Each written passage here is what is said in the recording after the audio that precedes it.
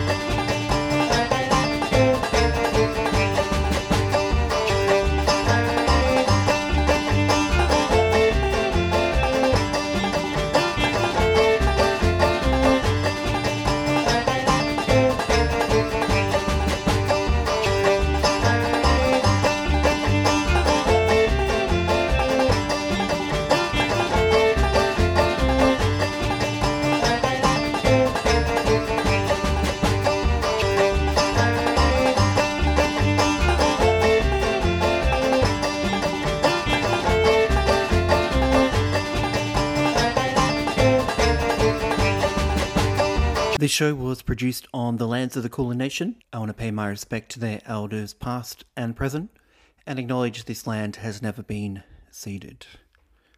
This land is stolen land which was forcibly taken from Aboriginal people. Colonisation is ongoing. Its impacts are still very much felt day to day in this country.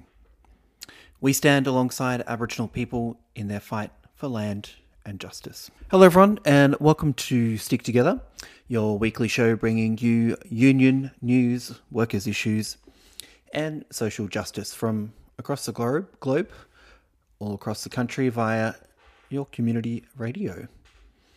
I'm your host this week, James Brennan. Thank you for tuning in. On this week's episode, we're going to hear some excerpts from a book launch that took place in Melbourne at the John Curtin Hotel. The launch of the book, Knocking the Top Off, A People's History of Alcohol in Australia. This book was edited by Ettling and Iain McIntyre. We're going to hear from both of those. We're also going to hear from Jeff Sparrow, who is one of the contributors to the book. The book, it's available online. Lots of great book shops and other outlets across Melbourne. If you're listening interstate and you don't have it available near you, you can request it in your local bookshop or library, or indeed purchase it online. It's a great book. There's a lot of great tales that kind of talk about some of the intersection of alcohol, in a positive way and in a negative way as well, which is something that Jeff really gets into when he speaks as well, talking about the way that alcohol is used, to quell the working class, but also as a means for the working class to escape some of the issues and parts of capitalism that, maybe make the day-to-day a little bit more bearable for some. I hope you enjoy this, and we're going to bring you a little bit more from Iain and Alex a little bit later on Stick Together as well. It's going to have a bit of an extended chat to them about this book as well. Hope you enjoy it, and I'll talk to you at the end of the show. I'm going to talk a bit about how the book came about and the sort of journey to how we arrived here today. So I first met Alex during Occupy Melbourne in 2011, for those who are trying to remember exactly when that happened. And I was part of the kids and carers group at that time, and we held a thing called the Dare to Share Teddy Bears Picnic in the Treasury Gardens, and that was to protest against the $481 million in education cuts that were happening that year. So as part of that protest, a sort of bunch of us, kids and carers, occupied the lobbies of various government buildings that were near Parliament. We sang a Teddy Bears picnic protest song, and I've actually spotted quite a few people here today who were on that protest. And we asked to speak to Ted Baillieu, so, we were definitely being very clever there. Of course, Ted didn't appear. And we also presented the government with a novelty-sized report card, which of course failed them, on just about everything. So the last place we visited was the Department of Education, Office of Childcare and Early Childhood, and a childcare program called Take a Break had just been cut for funding. And we sort of came out of the lift, and then we came out and we sort of realised we're in a space but luckily some public servants holding coffees came through and opened the door at that moment. And then they realised, there's all these protesters there, and they tried to close the door very quickly, but Alex got in there and they weren't able to close the door, and so we pulled off our third occupation that day. So that's how I made my acquaintance with Alex. So then in the years after that, we kind of saw each other around the traps, but it was about 5 years ago. There was a symposium at Melbourne Uni on 1968, and I think Bernie Taft. And in between sessions, we got yakking and discovered that not only did we sort of have a lot of mutual research interests, but I think we sort of had a similar kind of sense of humour. So among other things that Alex was working on at the time, he was kind of hoovering up anything he could find about the left, anti-oppression struggles and Australian rules football. And so I had some stories to share of my own to do with footy fans against mass murder and other things I've been involved in. And we kept the conversation going, and over time we sort of tossed around different ideas for how we might collaborate. Now, I've always sort of gravitated towards sort of politics and types of action that are kind of humorous and confrontational and kind of demonstrate cheekiness and a certain wiliness. That's kind of my thing. And that kind of stuff is sorely needed in movements where you have to persevere against great odds. So it's a bit hazy exactly how we landed on alcohol, but I think maybe we were, particularly as I'm not a drinker, but I think in our sort of conversations, various stories came up about benefit gigs, brewery strikes, pub boycotts, desegregation protests and that sort of thing. And we sort of thought, alcohol could be a really good way to kind of hinge a project about Australian history. So we kind of stoked up each other's enthusiasm. We made a list of topics and people to approach and started reaching out. Now, at the time, I was kind of personally interested in this phenomenon of beer strikes.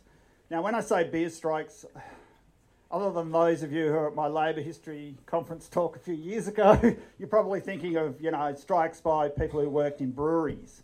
But these were actually, the beer strikes I'm talking about were organised boycotts of pubs. So over the years, I've compiled a lot of dates in Australian radical history. Firstly for the 3CR Seeds of Dissent calendar, then for a 3CR sort of Radical Diary, which was a fundraiser, and then more recently for the Commons Social Change Library. And you can find posts that I do on our Facebook page, so there's a plug for the Commons.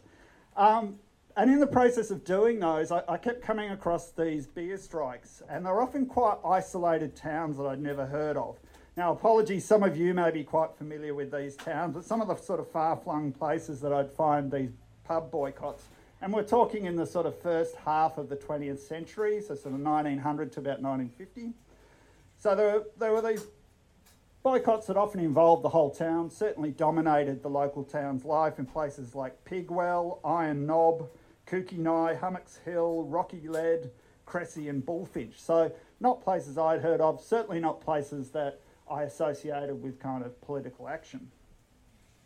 So generally these beer strikes were about prices, and as a form of consumer activism, alcohol and the pricing of alcohol basically was one of the main issues in terms of grassroots action in that first half of the 20th century. So for various reasons, which you can discover in the book, those kind of campaigns didn't happen so much around sort of food, for instance. But at other times, the boycotts of pubs were very much around working conditions. And this was particularly for women. And it was at a time when, largely under the influence of the temperance movement, but also due to other reasons, women had either been banned or kind of shamed out of drinking, particularly in drinking in pubs, particularly in public bars. And that's another set of processes that I kind of learned about through doing the book and through contributions to the book. So the overwhelming majority of these beer strikes were carried out in small towns, and for reasons you can discover in the book, they were more likely to be successful there. But, you know, and sometimes they got heated. Boycott breakers may have been dunked in horse troughs. And after World War One, right-wing loyalists kind of mobilised to beat up and deport beer strike organisers from various towns in northern Queensland, but the beer strikers kind of persevered and won better wages. But for the most part, they were kind of pretty peaceful, relatively good-natured, generally very kind of successful actions. So when I first approached that topic, I could see, you know, from having looked on Trove and stuff that, you know, there was a certain amount of these things that had happened. But as I got more into it, I realised there were actually hundreds of these boycotts that happened across Australia, which made them a real part of regional life. And some of them were very huge and involved tens of thousands of drinkers, maybe more, during World War II. And there were citywide beer strikes which lasted weeks and months in Brisbane in 1918 and around Western Australia in 1925. So a handful of these beer strikes and boycotts had been covered by historians, but the phenomenon was largely forgotten. So this book kind of gave me the impetus to kind of dig into it. I don't know how important it is in the in the grander scheme of things, but it was certainly interesting to dig out the information, and I hope you find it interesting too. And so as the co-editor of this book, I'm really pleased to say that the topic of alcohol clearly inspired our other contributors to do kind of similar work and think about, you know, similar things. So they've dug up a heap of aspects of Australian history that bring back into light important events that perhaps have been forgotten, or, you know, to demonstrate sort of trends and the state of society at different times, and also to come up with overlooked aspects and angles on better known or more recent kind of people movements and incidents. So as a co-editor, I really loved it as each chapter flowed in, and our contributors added some more to my knowledge and got me thinking about different and new aspects of Australian history. You're listening to Stick Together as we bring you a weekly show of union news, weekly issues and social justice. All right, keeping the show on the road, Dr. Jeff Sparrow is a writer, editor and broadcaster, a former editor of Overland Literary Journal. He now works at the Centre for Advancing Journalism at the University of Melbourne. His books include Crime Against Nature, Capitalism and Global Heating, Provocations, New and Selected Writing, and the forthcoming 12 Rules for Strife, a collaboration with artist Sam Warman. Welcome, Jeff Sparrow.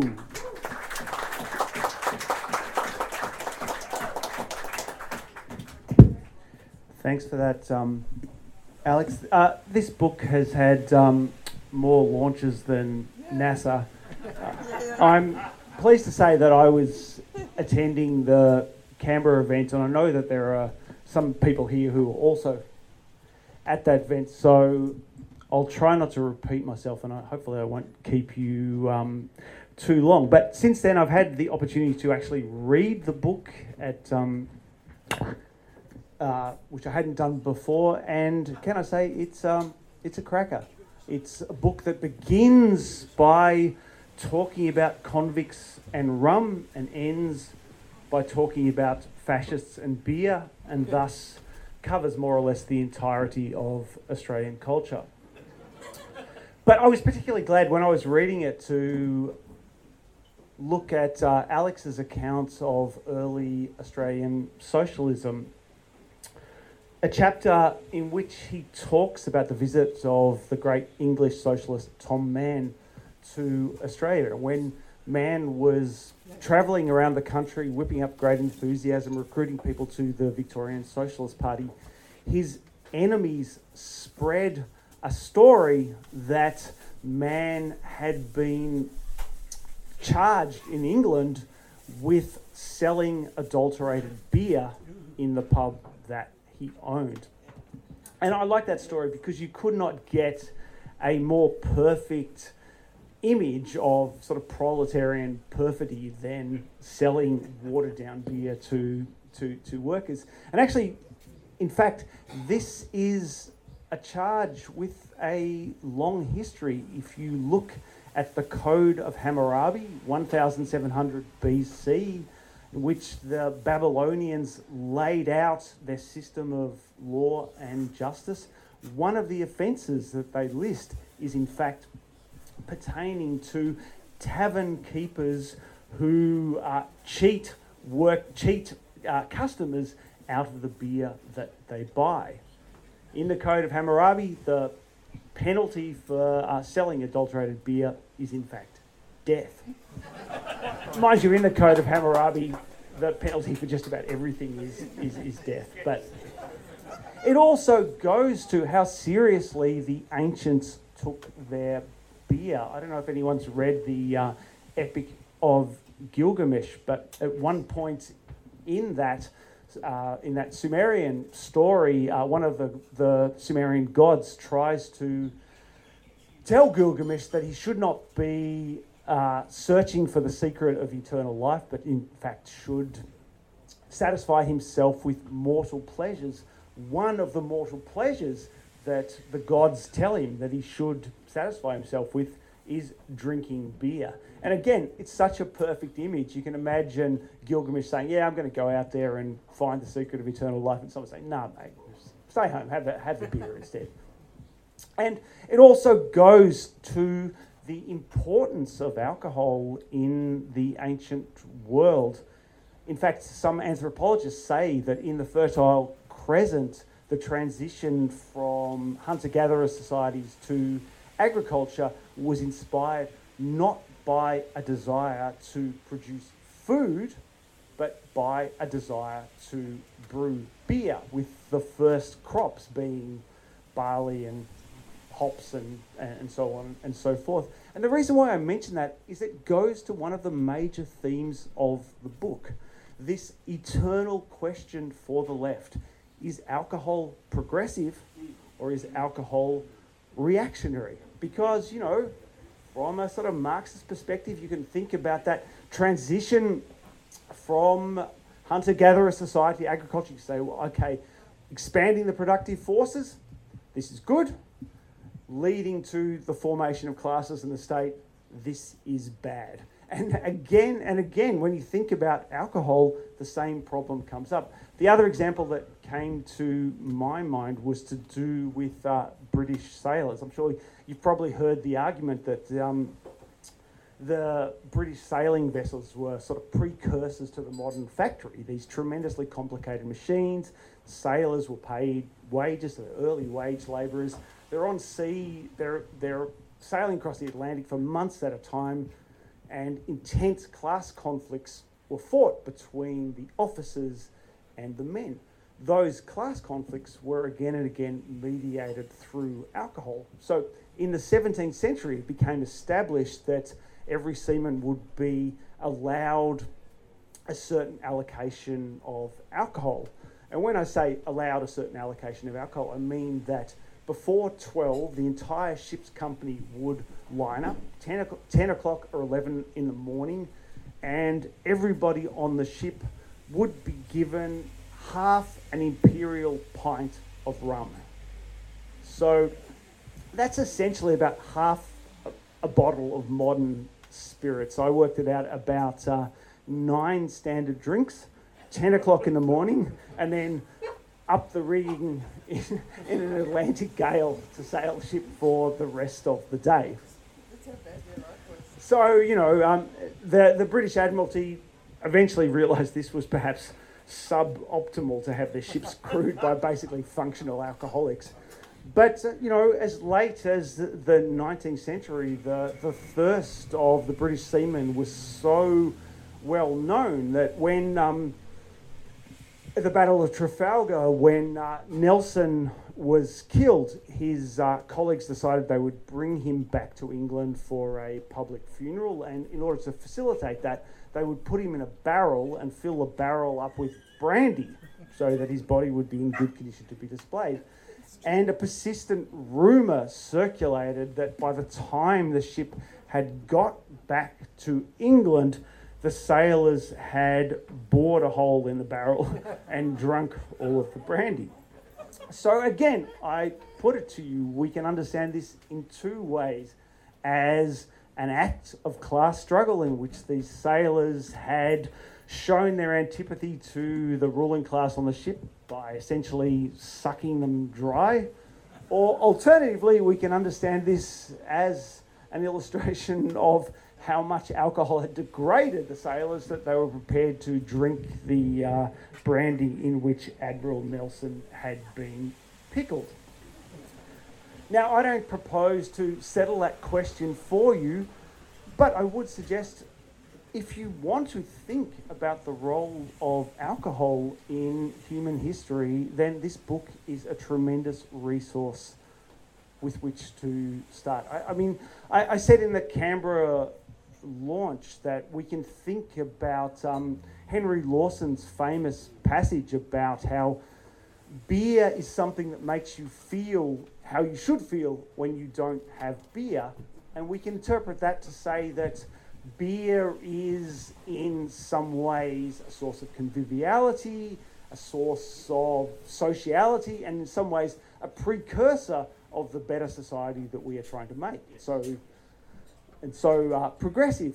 Alternatively, however, the other way I'm understanding Lawson's dictum is that beer is something that gets in the way of the kind of society that we want to make. So instead of building a better society, we drink ourselves stupid instead. So I don't mean to settle that question for you, but I would suggest that in this book we have a huge variety of authors tackling that question, and it's of more than historic interest. It's not simply that alcohol still plays a very important role in Australian life, but similar arguments can be made about the role of drugs, but also, say, the role of religion and the role of sport. In all of those issues, the same kinds of questions emerge. And I think this book, it's full of funny stories, it's full of humorous anecdotes, but it's also a serious resource for people who are trying to tackle all those questions. So that's about all I want to say. I would just finish by suggesting that unlike the beer in Tom Mann's pub, this book is not watered down, it's not adulterated, it is full-strength radicalism. You're not going to be cheated if you buy it. It's full of high-potency content, so buy a copy for yourself and shout one to one of your comrades. Thanks. Thanks, Jeff. This is Dr. Julie Kimber to officially launch the book, Knocking the Top Off, A People's History of Alcohol in Australia. There are, of course, too many stories here to touch on. They cover the gamut from bushranging, music scenes, protest movements, commemorative celebrations, to the reclamation of pubs as safe spaces, to contemporary threats confronting bar staff. Each of the entries in this magnificent collection provides an evocative window into the changing dynamics of Australian society. I pay tribute to Alex and to Iain for bringing this collection together and for demonstrating the value of looking through the lens of drink to tell a people's history. And it is my very great pleasure to at last, sorry about that long thing, say that in Melbourne at least, we know there's 1 million of these, the book is launched. Yes!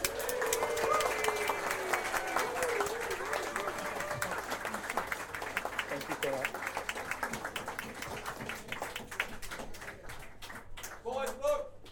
You've been listening to Stick Together on your local community radio station, or perhaps you've been listening to a podcast. We've been listening to some audio from the Melbourne book launch of the book, Knocking the Top Off, the people's history of alcohol in Australia. And we've heard from speakers Alex Ettling, Iain McIntyre and Jeff Sparrow. I've been your host, James Brennan. If you want to catch up on any other episodes of Stick Together, go to the 3CR website or wherever you normally listen to podcasts. And to close out today's show, we're going to hear from Irish folk singer Lisa O'Neill with her song All the Tired Horses from her 2022 album of the same name. She's got a new album out this year as well and is actually touring Australia soon. So if you're listening to this hot off the press, you got a chance to go and see her early in 2024. I hope you enjoy it, and thanks for listening. Until next time, stick together. All the tired horses in the sun, how am I supposed to get any riding done?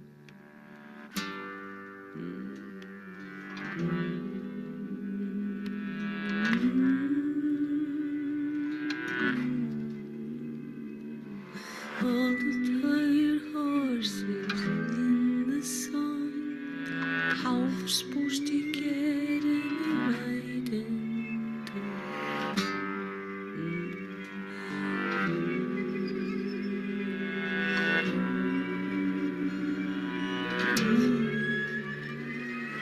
All the tired horses in the sun, how am I supposed to get any riding?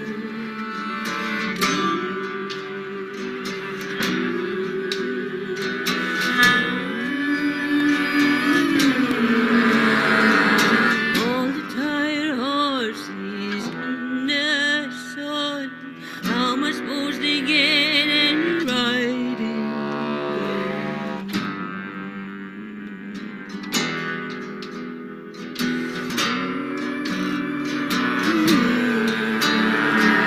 All the tired horses in the sun, how am I supposed to get any riding done?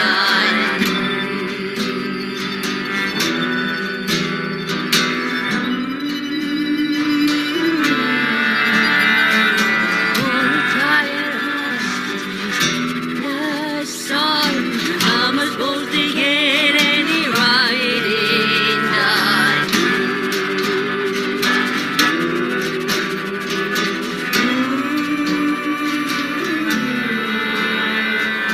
All the tired horses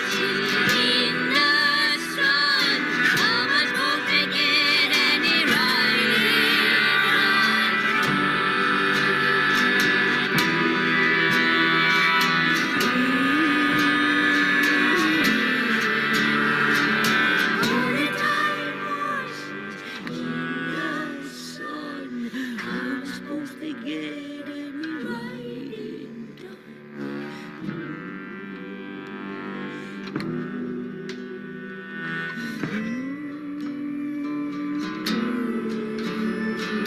All the tired horses in the sun, how am I supposed to get any riding done?